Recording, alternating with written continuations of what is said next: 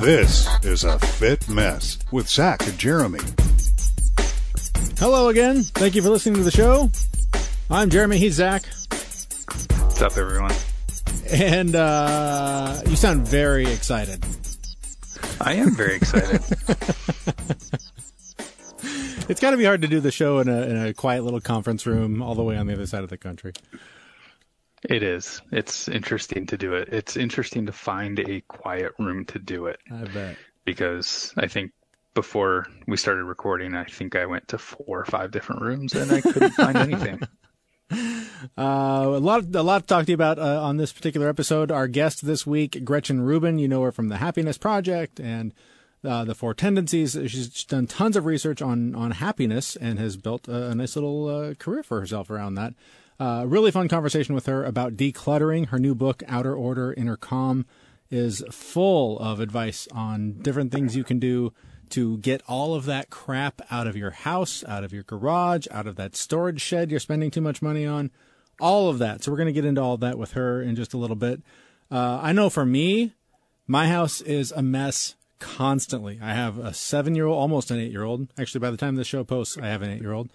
And I have a 3-year-old who's almost 4, and there's just toys and clothes and shoes and homework and crafts and dolls and brushes. It's just everywhere. And I feel like you're describing my house.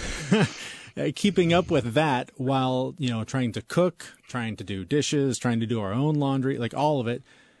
It can be overwhelming to just have that stuff everywhere. So, like a lot of people around the country, we have been doing the Marie Kondo method of decluttering, where you basically kind of take everything section by section, throw it in huge piles and get rid of it. And it is so liberating. We've had, I don't know how many weekends in a row where I've just had the car jammed with bags full of stuff, where we go to the Goodwill or whatever thrift store and just unload stuff. And man, when you get home and that pile that was sitting there is now out of your house, it's like you physically can breathe easier. It's amazing how much stuff you can accumulate and how much it physically weights you down. Yeah, I totally get it. For years we've been, this actually isn't my habit. I'm going to throw my wife under the bus here, but she loves to collect big piles of things to be donated to Goodwill and then never take them. Oh, right.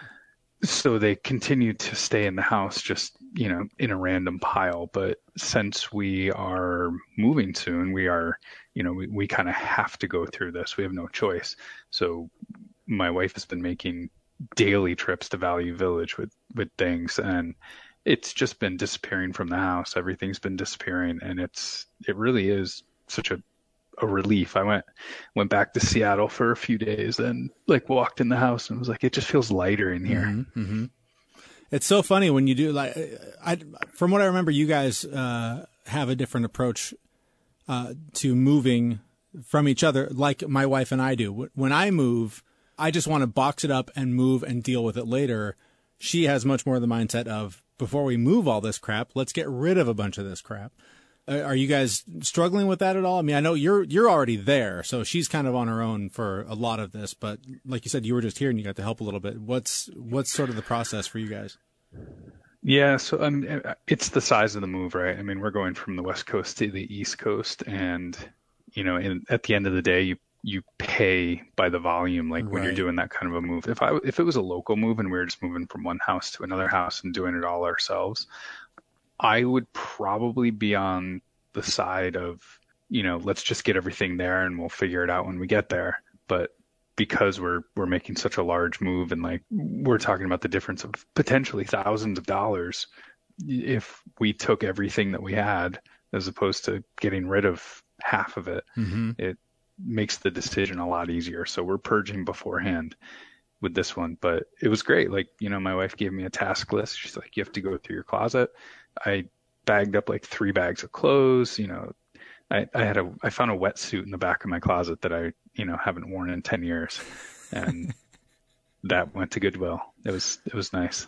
Yeah, I just went through. So I think I've talked about on the show, I lost a bunch of weight, and a couple months ago, I sort of went through my closet and went, none of this stuff fits anymore, got rid of a bunch of it. And so when the time came where Cheryl was like, we're doing this, condo method thing, I was like, oh, this will take me 5 minutes. I just did this a month ago.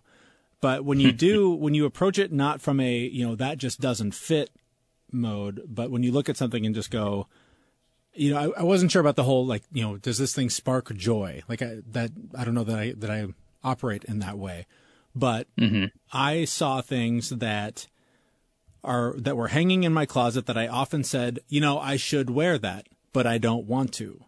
And so that was sort of the method I went with. It wasn't so much like, oh, I really like this thing. It was just like that thing kind of it's weight in my mind to have these things that I feel like I'm obligated to use, even though I don't want to. And so that was sort of the method I took. And man, I probably got rid of half of the clothes that I had, because so much, like I basically wear the same thing every day, and had all these other things. I had suits that I haven't worn in forever, and they still didn't quite fit, but I could wear them if I needed to. But I was like, I never have an occasion that I need a suit for. And I don't want to wear these because they look dated. They don't look good anymore. So I just got rid of them. Like, if I need a suit, I'll go buy one, but I'm not going to take up space in my closet anymore for these suits that I haven't worn in years. It's so nice now to like sort of look at my closet and go, I am happy to wear any of this today, because this is the stuff that I actually wear without worrying about it. Yeah, I think we talked about this a long time ago, not too long ago, but we talked about it a long time ago, that like, your physical clutter can actually get in the way of your happiness. And I think I read Marie Kondo's book like 4 or 5 years ago, or something like that, maybe 4 years ago. And I spent time trying to figure out how to clear my clutter, because I felt like it was bringing me down, because I'm not very neat and tidy in any way, shape, or form. While I have continued the practice, it's amazing how living clutter-free can actually increase your happiness. I think it's an amazing thing. But in the last 3 or 4 months, I've had to say goodbye to a lot of things that I never really considered giving away or getting rid of. And that's actually been pretty difficult for me. I have to say. I think one of those things you and I have in common, and we talked about it with our guest, Gretchen Rubin. She has a new book. It is called Outer Order, Inner Calm.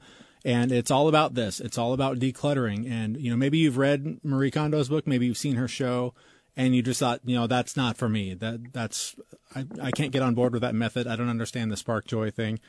This has a lot of different approaches, a lot of different takes, a lot of different ideas on just even small things, where you can start small with a drawer, or, well, why am I telling you? I'll let Gretchen Rubin tell you. We started the conversation really just a couple of days after I'd gotten her book, and as you're about to find out, the book had an immediate impact on me. I got the digital copy yesterday and tore through it. And within probably 3 pages, I looked at my desk because I was reading it at work, and I went, oh my God, this is disgusting. And got out the wipes and just gutted it, just totally cleaned out my desk. And so thank you for helping me have a cleaner work environment. Well, that's great. And, when I wrote this book, the way that I kind of structured it and presented all the ideas was that it was supposed to be a psych-up book, that somebody would just start reading it and then throw it over their shoulder and just couldn't wait to start clearing clutter. So I'm great that it had that effect on you. Absolutely. So let's talk about decluttering. Why is it so important? Why should people be doing this right now? Well, I want to say that there are some people who are truly clutter blind, and for them it's not as important personally, because they just don't see it. It does not drain them. I have a podcast with my sister called Happier with Gretchen Rubin, and my sister is one of these people. She just doesn't see it. She would never close a kitchen cabinet door in her life if she didn't have to live with other people. And but for most of us, it really does contribute to a sense of calm and a sense of focus, and even a sense of possibility. Sometimes when you get rid of these little tasks, you feel much more capable of tackling the big tasks. There definitely seems to be a push culturally for this to be happening right now. Obviously, Marie Kondo has tapped into something as well with her show. We keep reading stories about thrift stores just being overrun with people donating things. What do you think that show sparked something, or was there something that just sort of needed to be pushed in this direction to open up people's ideas to decluttering?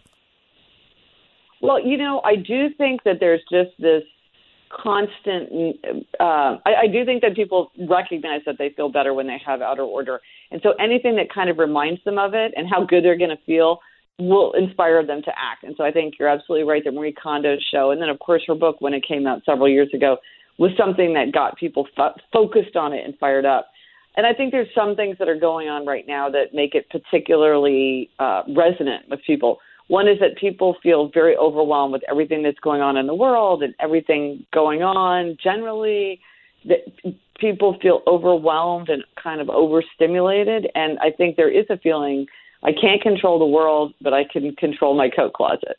And that you're trying to get yourself to a calmer, more focused place. And one way to do that is to eliminate the visual noise and annoyances that come from just having your system clogged up with junk. And then I also think there's kind of a demographic moment because there's a lot of people who are in the season of stuff with children, but there's also a lot of stuff kind of coming down from older generations. And this has been an issue. There's been all these articles about like people today don't want brown furniture. They don't want giant sets of china. And so there's a lot of managing of, okay, what am I going to do with all this stuff? I don't have room for it. I don't want it. And yet it's coming to me, and so I have to deal with it. So one of the things that I've always struggled with is I guess I don't mind the clutter when I don't have anything to do, but when I've got something important that I have to do and I want to procrastinate it, all of a sudden the clutter all around me gets so much more important, and I work on cleaning it up. And if that clutter wasn't there, I wouldn't have that.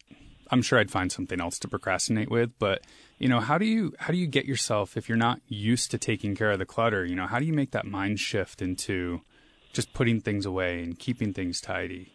Well, you're talking about procrasticlearing.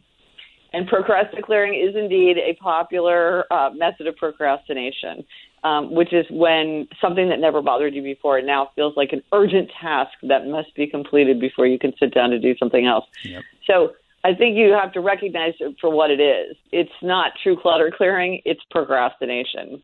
There is helpful preparation where I think, if you're sitting down to your desk to do an important task, there is putting things away, getting rid of trash, putting dirty dishes away, putting pens and pen cups, all that stuff, within reason can help you get focused and get ready. But that's helpful preparation. Whereas procrastinating is often things like, I need to deal with this entire bookshelf, and maybe I need to alphabetize it, or maybe I'll arrange the books by color, that kind of thing, where it's not related to the task. It's just sort of like a general feeling of uneasiness, but you only feel it because you want a reason not to be working on something else. Does clutter, though, does it come from a deeper place of, is there something psychological going on? Are we just living too fast-paced lives? Are we just lazy? Like, what leads people to end up surrounded by piles of things that they don't need? I think a big part of it is decision fatigue. It's hard to make decisions, and it's a lot easier just to keep something, to just shove it in a drawer than it is to decide, do I want it? Do I want to give it away? Is it worth it to give it away? Does anybody want this thing? If I do give it away, where do I give it away? Do I recycle it? Do I throw it away? So sometimes it's like, okay, I have all these clothes that my child has outgrown. It's just easier to put them all in the attic than it is to sort through them and decide what to do with them. So I just keep them all. But at some point you have to deal with it. And then sometimes our possessions give us bad feelings that we're trying to avoid. So maybe I spent too much on a pair of pants and I never wear them. So every time I see them, I feel guilty. But if I give them away, then I'm really acknowledging that I spent money on something that I never wore. Or maybe I have a project that I never finished, like a 1,000-piece puzzle. Well, now I don't want to even finish it, but I just leave it out because I feel like, well, I should finish it. And again, if I just gave it away, I would feel like I made a mistake. But abandoning a project is the quickest and easiest way to finish a project. Or we have things related to a fantasy self, where it's something. It's an idea that we wish were true about ourselves. Like I'm going to teach myself to play guitar. So I have a guitar, but I never do teach myself. Can I just jump in right there? I literally last week I had an electric guitar that I think I've had for 20 years, that I know the same 4 chords today that I knew the day I bought that thing. And it was one of many things that I looked at all the time and went, I really, I got to set some time aside to do that. And I've been saying that to myself for 20 years. And I finally just went, enough. And I just picked it up, took it to the guitar store, sold it to him. And it still hurts. Like, I still am like, maybe if I go in there, I can buy it back. Maybe I can still get it.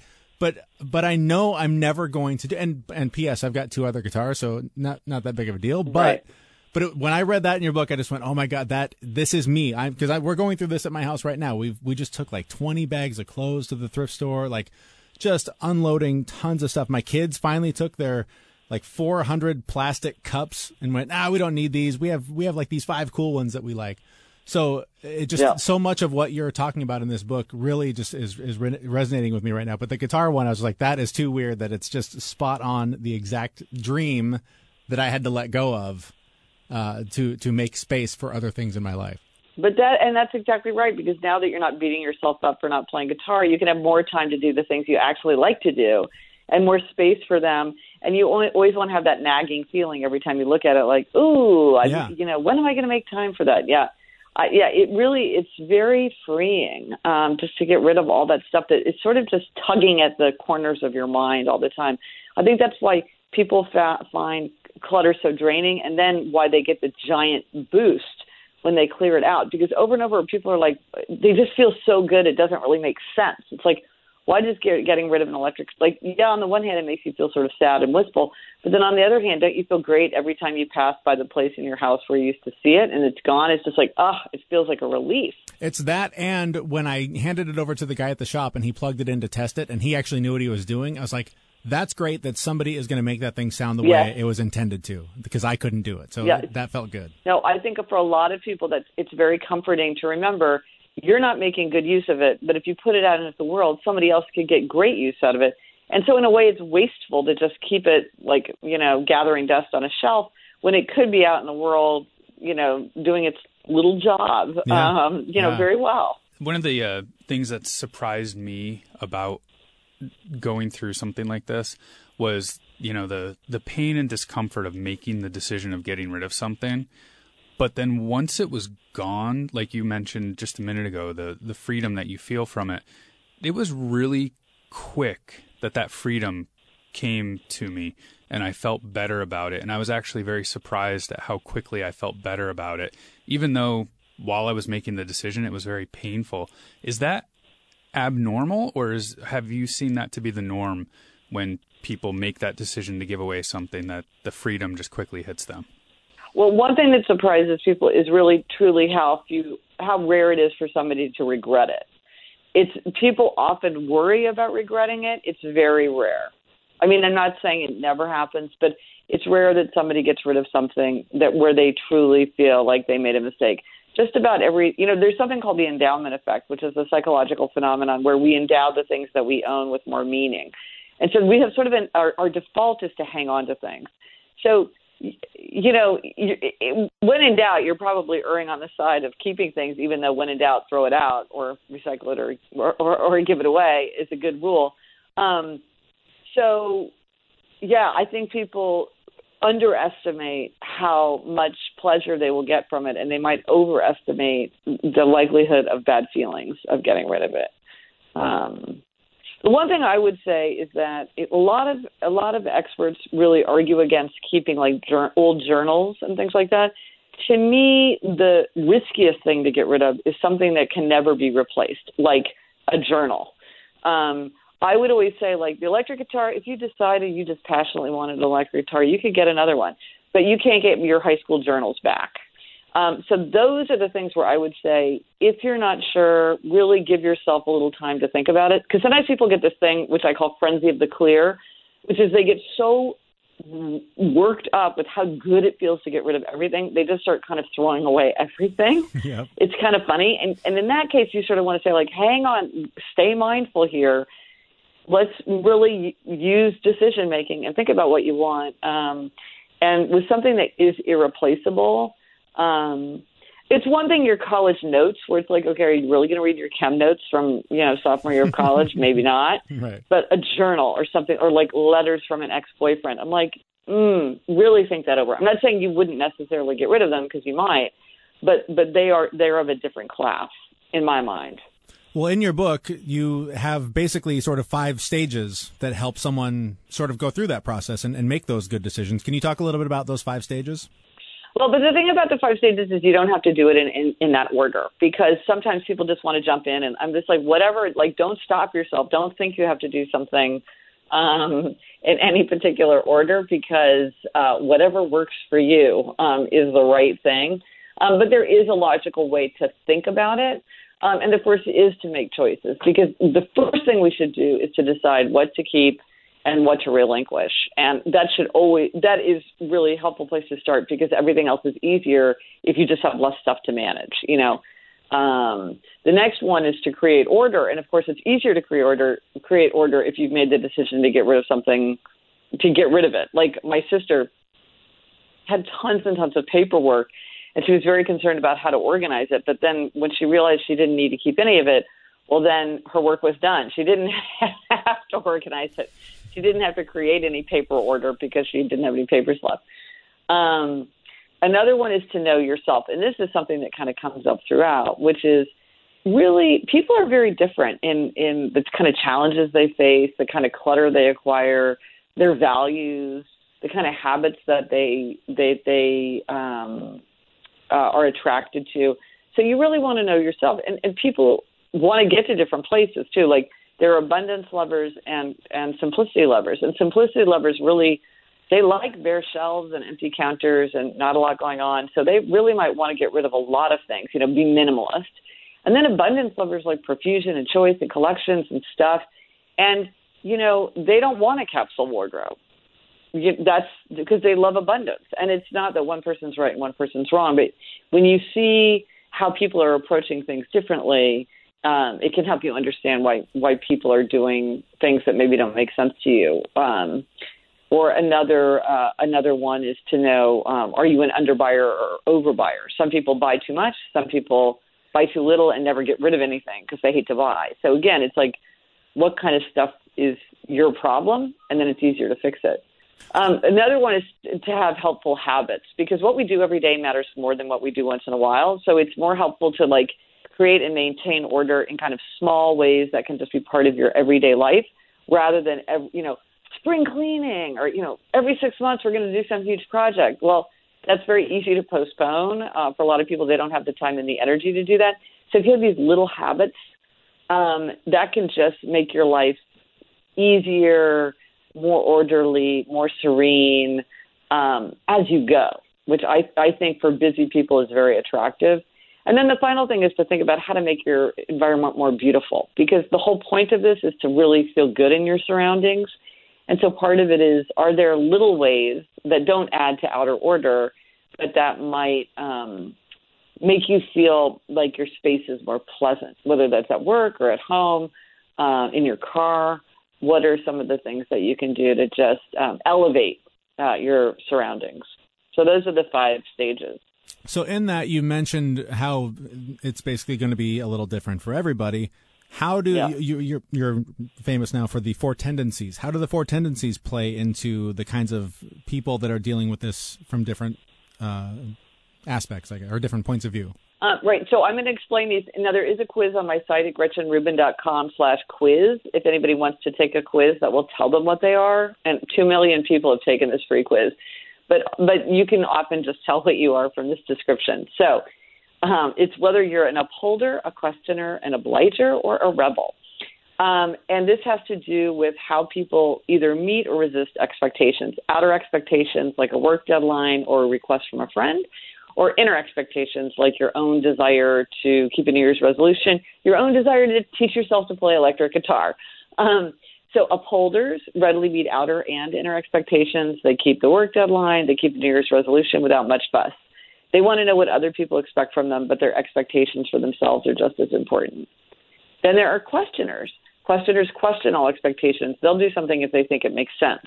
They resist anything arbitrary, ineffective, or unjustified, So they're making everything an inner expectation. If it meets their inner standard, they'll meet that expectation. If it fails it, they will push back. Then there are obligers. Obligers readily meet outer expectations, but they struggle to meet inner expectations. Like a friend who said, I don't understand it. When I was in high school, I was on the track team, and I never missed track practice, so why can't I go running now? Well, when she had a team and a coach expecting her to show up, no problem. But when she's trying to go on her own, she struggles. And then there are rebels. Rebels resist all expectations, outer and inner alike. They want to do what they want to do in their own way, in their own time. They can do anything they want to do. But if you ask or tell them to do something, they're very likely to resist. And they typically don't like to tell themselves what to do. Like they won't sign up for a weekend spin class because they don't know what they're going to want to do on the weekend. And you're absolutely right. The four tendencies absolutely come into play with creating outer order and often explain the kind of conflicts that arise among people when they're trying to deal with outer order together, because they're coming from different places. So I've read your book, and I've identified myself as an obliger, but also a questioner as well. And I think I question first, and then I oblige if it makes sense. But I do have a lot of trouble holding myself accountable, right? I need that external motivation to get things done. So for someone who's an obliger, what would you say someone who's an obliger could do to help clear the clutter, right? How do we get those expectations in place and make ourselves do it? Well, that's a great place to start because obliger is the biggest tendency for both men and women. So you either are an obliger or you have many obligers in your life. So anytime we're trying to figure out how, they're the big ones. And as you say, the key thing for obligers to remember, or if you're dealing with an obliger, is to meet inner expectations. Obligers must have outer accountability. I cannot emphasize this enough. They need outer accountability. So thinking about things like priorities or self-care or making time for yourself or motivation, it doesn't work for obligers. What they need is outer accountability. And it's very easy to do this. If you want to clear clutter, so you might think, the guest room, so I'll invite somebody to come stay for the weekend. Now you got to clean out the guest room. You could throw a party. You could think about your duty to other people in your household. Other people in this household are going to find it much easier to stay focused, put things away. I want to model good behavior for them because I want them to learn to have outer order, and so I need to do this for them. You can think about your future self. If I come to the end of this year and I have done nothing about this horrible situation in the basement, I am going to be so disappointed in myself. I have to do it. You could hire a professional organizer. I mean, a lot of times it's great to hire someone who's a professional accountability partner because they know how to hold you accountable, and the mere fact that you've paid will help keep you accountable. And, they can give you expert advice. Or even if you can't pay for a professional organizer, just make a date with a friend. I am kind of a happiness bully. That's what my sister calls me. And I beg my friends to let me come over and help them clean their clutter because I love to do it. And for a lot of people, I realize I'm useful just by making the date and coming over. I don't even, maybe I hold a garbage bag open, but I don't even really do that much. But they just need me to be there to be like, this is what's happening now, and I can't just wander off and start, flicking through the channels on the television set because Gretchen's here for us to clear clutter. And so just having someone present is a good source of accountability. So there's a million ways to have accountability once you realize that that's what you need, and that is what an obliger needs.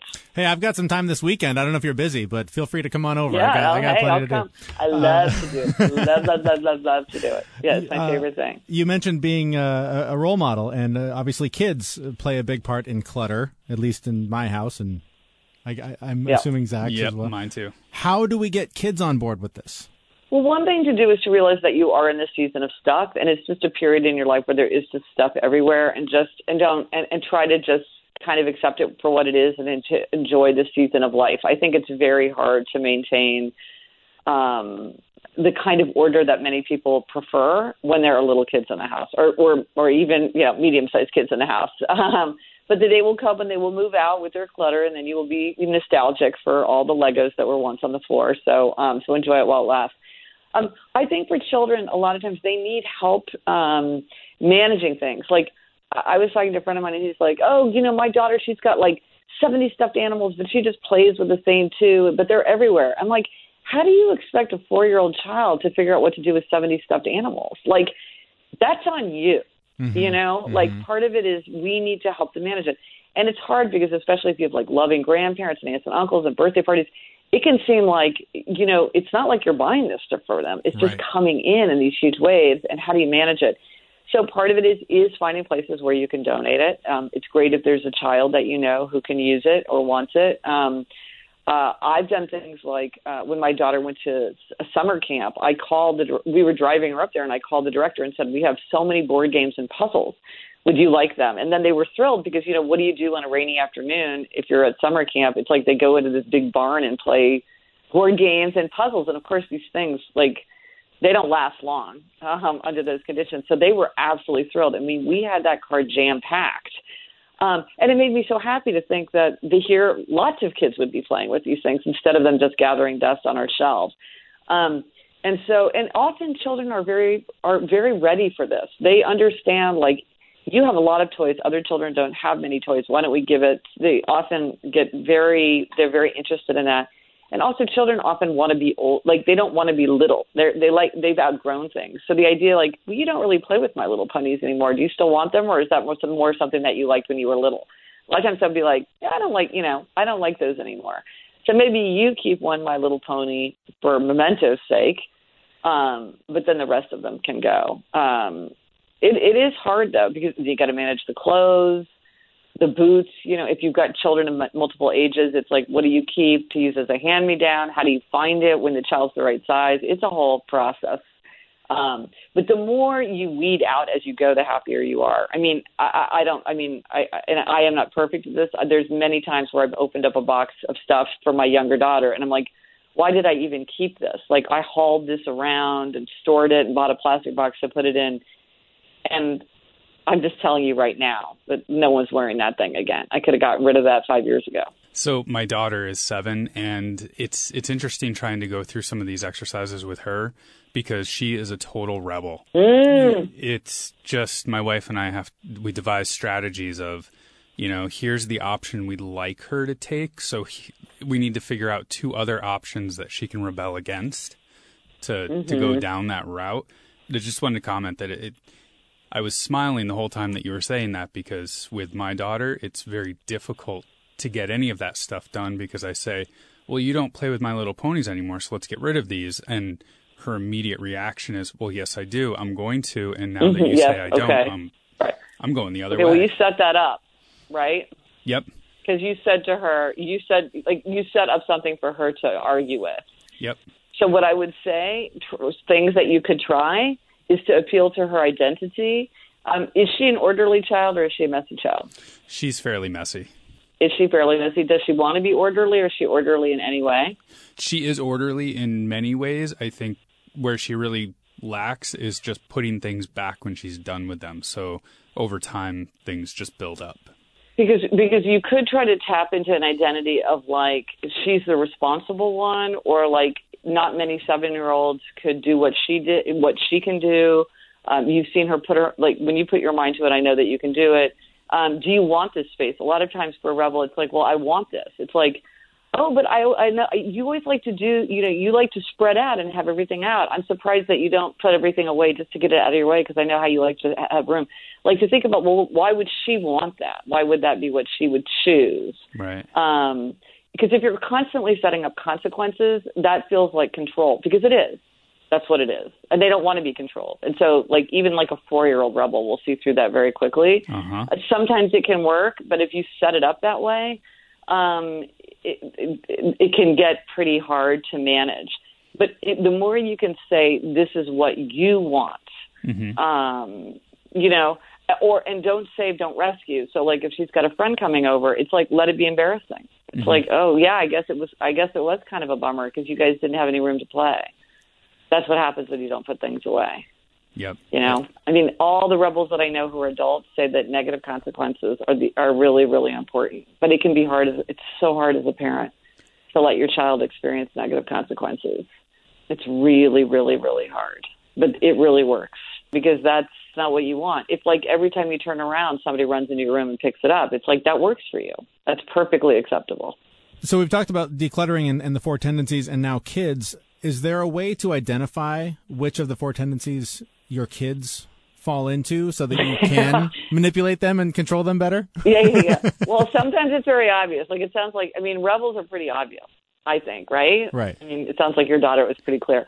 Yeah, upholders are pretty obvious. Sometimes questioners are very obvious. Sometimes obligers. Like for children, it's not always easy to tell because they're not autonomous in the way that adults are. It's often very easy to tell. My younger daughter is an upholder, and I think I'm probably particularly attuned to it because I'm an upholder, but she was an upholder from like the time she was 5. And it's funny, like as an upholder, like I really understand how to talk to her in a way that I think people who are not upholders, like they don't understand her perspective. And I've heard this from many people who are rebels. Like they're like, I don't understand how someone who's not a rebel is the parent of a rebel child because it's really, really hard because the other tendencies to see the world in a different way. It's really challenging. So I think you want to, and I keep thinking that I should write a test for children, but it's very hard because it's like children, the difference between a 6-year-old and a 16-year-old is so vast. It would be very difficult to do. But a lot of times it's the same things. It's like, is it a kid who won't do something unless they understand why? It's one thing to be like, why is the sky blue? Why is this water cold? That's like the way little kids ask why. But if it's more like, well, why should I? Like, what is the reason for this? That's a sign of questioner. And upholder is the child when you're telling yourself, I'm such a great parent. Because I just say, hey, do this, and the kid like marches off and does it for the next 3 years. I never have to remind my child to feed the fish. It's like, okay, I don't think that's something that you're doing. I think that's just what you got in the great handout. There's so much power and so much to admire about all the tendencies, though. It makes me sad sometimes when people say, like, one's better than another one, because they're all terrific, but they all have their downsides, too. And so you have to figure out, and as you say, when you can speak someone's language, like I've learned this with my husband, I can't say to him something like, what's your work address? Because he'll say, what do you want to know? He won't do the simplest thing. Unless he understands why. So I have to say, like, oh, I'm filling out a form. What's your work address? Oh, that's fun. Or like, instead of saying, like, what time are we leaving to go to XYZ place, I have to say, I'm wondering if I have time to go to the gym. What time are we leaving for XYZ place? Because he'll tell me if he understands why, but he won't do anything if he doesn't understand why. So here it comes up in clutter clearing. I say to you, we need to clean out the basement this weekend. And a questioner's like, why? This weekend is an arbitrary date. Why should we clean out the basement at all? We never use it. I don't understand. I just like literally have no concept like why I would spend 1 second of my day doing this. So you have to say, hey, I don't know if you know, but they're going to come work on the furnace next week. And so I'm thinking that we should go down and clean out the basement this weekend so they can easily do their work. And so we pay half price because otherwise they're going to spend all this time just moving our stuff around. And that's going to mean that we're paying more in the end for the number of hours that it's going to take them to do the job. Okay. It's not arbitrary. I understand why. I understand why I'm doing it now. I understand why this is like going to save me money. Like, I'm on board with that. Oh, that totally makes sense. But if you just say, like, why don't you ever do anything I ask you to do? Why is everything an argument? It's like, well, that's not going to make me comply. But so speak to a questioner. A lot of times questioners like, I don't understand why I should make my bed. I just unmake it every night. I'm like, okay, fine. Don't make it then. If it just feels like a big waste of time, there's no magic to making your bed. For some people, it makes them feel happier or calmer. A lot of people feel that way. But if it just bugs you, the idea that you just be wasting your time, then don't do it. Very questioner. So in our closing minutes with you, you have tons and tons of really just practical tips to sort of get started. Are there 2 or 3 that you could quickly point out and say, here's just, if you're just looking at this giant mountain and going, how do I climb this thing? Yeah. What's the first step or 2 that they can take? We've all been there. Yeah. Well, the first thing I would say is a lot of people start by thinking, I need to get organized. Don't get organized. What you need to do is start by elimination. So get rid of everything you don't use, need, or love, and you may find that you don't need to organize it at all. So do not head out to the store for sure. Like the people who want to buy the complicated hangers and the crazy sets of containers, it's like, wait. You may not need that stuff at all. A rule that many people find helpful is the 1 minute rule. Anything you can do in less than a minute, you do without delay. That just gets rid of a lot of little tasks. One thing that works for a lot of people is to store it at the store. Some people have a kind of clutter related to anticipation. Like, I'm going to buy this birthday gift, even though I don't know anybody who's having a birthday, because it could come in handy. Or I'm going to buy this ice scraper for the windshield, because it seems like one day it could be useful to have a wind scraper, an ice scraper. It's like, well, maybe you should wait and see if the need ever arises. You can just store it at the store, and then if you need it, you can go get it. You'll know if you need that. Because sometimes people accumulate things, and then they have to manage them and find them when they need them, and it's just a bunch of work for things that it's not clear that they even really need. One thing that a lot of people like for clothes is the X factor. If you ran into your ex on the street wearing that particular item, would you be glad or would you be sad?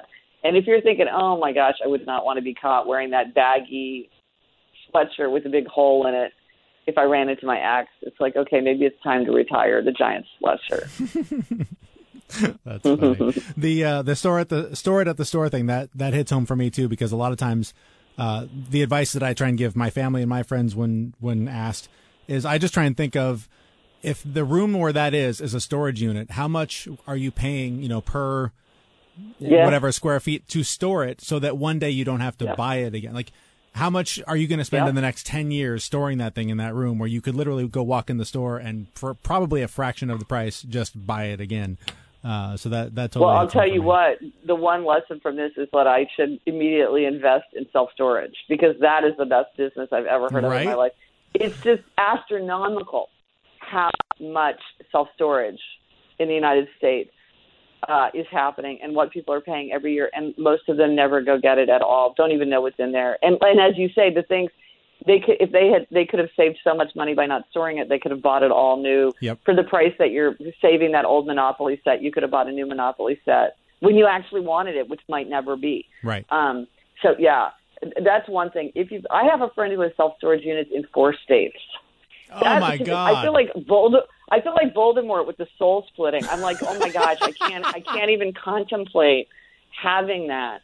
And it's just terrible, And it's the classic thing where she inherited all this stuff and doesn't have room for it. So where's it going to go? But so rather than make the hard choice in the moment of what am I going to do with my aunt's stuff? It's beautiful, but I don't want it. I don't have room for it. Yeah. She just stored it, man. And now she's paying for it. That's for crazy. I don't know how long. I mean, shockingly long. That's amazing. Gretchen Rubin, thank you so much for this time. It was a lot of fun to talk to you, and a lot of really great advice. And the book is available now, correct? Yes, it is. Outer Order, Inner Calm. All right, that is Gretchen Rubin. Her new book, Outer Order, Inner Calm. Get it now. There's a link on our website to get a copy for yourself. As you can tell, tons of great advice in there on how to get rid of things. It's funny, though, the guitar conversation, how ironic it was that came up in the book, and how I had just gone through that. Just today, I was walking by, I don't even remember what it was. There was some magazine or something that was on the ground, and it was some reference to music, and it reminded me that I just gave up that guitar, and it's still bugging me. I still can't let go of the fact that I let go of that guitar, even though I will never play it. Even if it was still in my house, I will never play that thing, just because it hasn't been a priority for 40 years, and it's not going to be one now. But it's just it's amazing how that, of all the stuff I've gotten rid of, that thing's still bugging me. Yeah, what's even more ironic is that I actually just got rid of my guitar about 2 months ago. I had a cheap electric guitar, and I've always wanted to learn how to play. I mean, for 20 plus years, I've wanted to learn how to play, but I've always had something to practice on, but I've never practiced. And I finally gave up the dream, and I gave it away about 2 months ago, and it definitely is not bothering. Once I actually decided I'm not going to learn how to play guitar, I'm going to give this away. It's not taking up space. It was so freeing for me, and I don't regret that one in any way, shape, or form. But that's one of those items, like she talked about, if I ever get the bug to want to learn guitar again, I can go buy one. I mean, they're relatively cheap. But yeah, that is kind of funny that she mentioned guitar. You gave yours away. I gave mine away. It's just everyone's giving guitars away. We're giving one away on the show. No, we're not. No. They're already gone. So yeah, Outer Order Intercom is the name of the book. Get your copy now. And she also has her own podcast, Happier with Gretchen Rubin. So check that out. It's a great show. It's funny. When we first started doing this show a few months ago, Zach, my cousin who lives in Colorado was very interested. I sent her the link to what we were working on, and she was like, "Have you ever heard of Gretchen Rubin?" And the name didn't ring a bell, but I did once I looked her up. I remembered reading The Happiness Project years ago.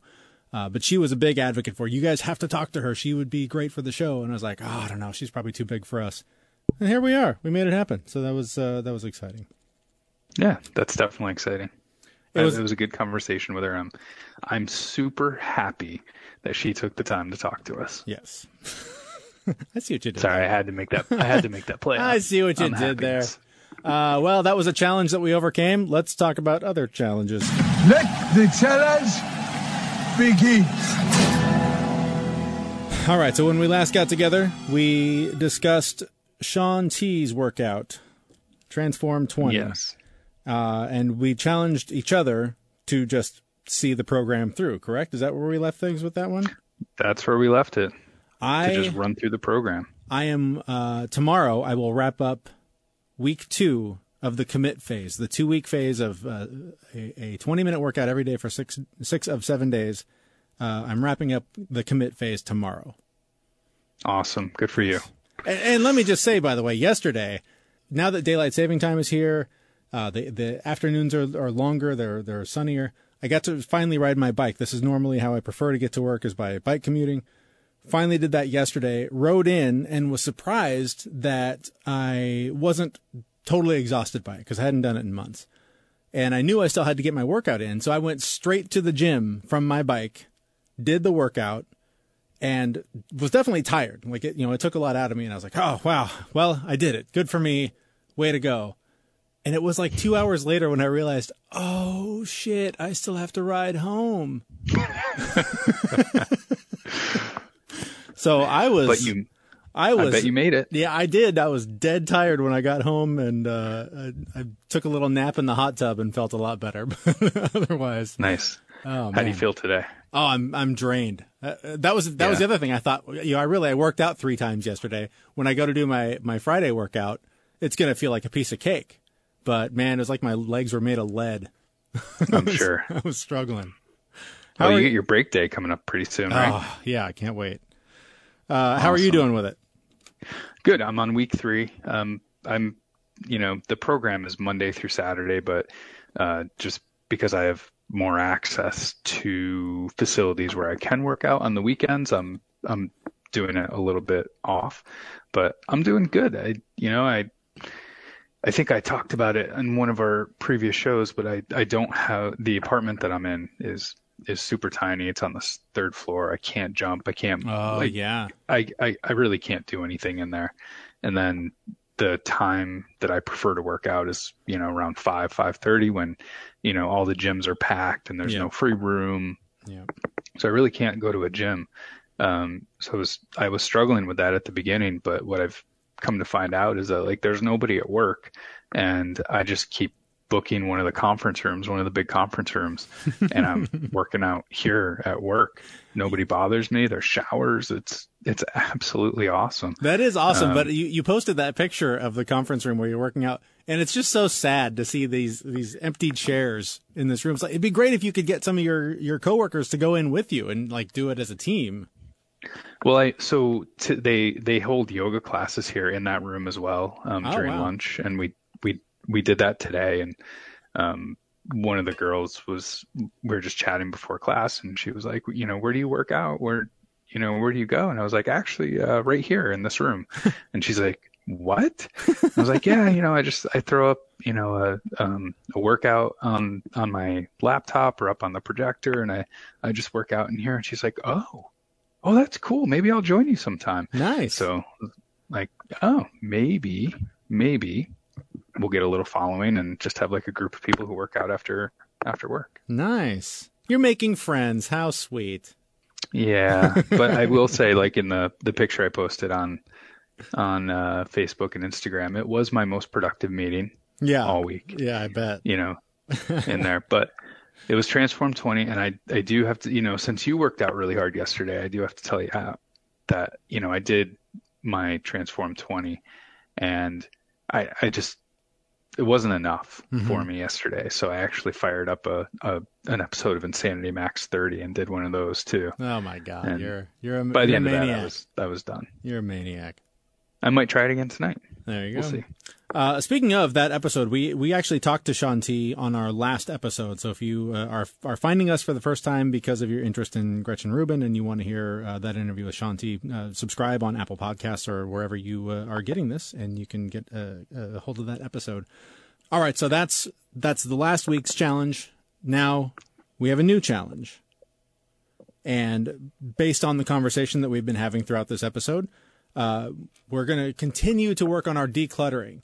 So, Zach, I'm going to challenge you and myself to find one thing that you've been hanging on to for too long, that you're not going to use, that you keep telling yourself you're going to use, or you're going to find some way to make it a part of your life. You're just not gonna. Get rid of it. Yeah, and I think I accept that challenge, but I want to emphasize I really want to see if I can find something that I've literally picked up, a dozen times and said, I should get rid of this, but I'm going to keep it anyway. Yep. Something that's just, been with me for years and years and years and years and just won't make me any more happier. Yep. So I accept that challenge, and I've got a couple of things in mind. I'll fill you in next time. Yeah, I've got a couple of ideas, but nothing I can commit to yet. But yeah, we'll follow up on that on the next show. Before we get out of here, a couple of business notes to tell you about. We want to thank our sponsor, Bravest Brewing, some amazing non-alcoholic beers that you can get sent to your house through the mail if you're into such things. Go to our website. We have a link to their website, and you can use our promo code FITMESS10. Get 10% off your order. The ambers and the IPAs and the stouts that those guys make are incredible, and they are non-alcoholic, so you can drink them guilt-free. You can drink them guilt-free while you're decluttering your house. That's what I would be doing. Exactly. So there's that. Also, we are always talking about trying to be open to your feedback. We have a new way for you to do that. You can call our voicemail line. That number is 206-659-7667. You can rewind that, or I'll tell you again, 206-659-7667. If you have questions, you want to share your successes, share your failures, have feedback, whatever it is, call anytime, leave a message there. We'll play it on the show, unless it's terrible. But it won't be. Call anytime. We would love to hear your feedback through that, and to be able to use it on the show would be a lot of fun. And I believe that's all we've got for you this time. Thanks so much for all the ratings and reviews on Apple Podcasts and Facebook and Twitter and all the interactions that we get there. We hope you'll follow us there and help spread the word about our little show so we can help reach more people and possibly help them find ways to improve their lives as well. Thanks so much for listening. Zach, anything to add before we go? No, I don't have anything. I actually have to get back to work. Me too. All right, we're out of here. We'll see you in a couple weeks. All right. thefitmess.com. Thanks. See ya.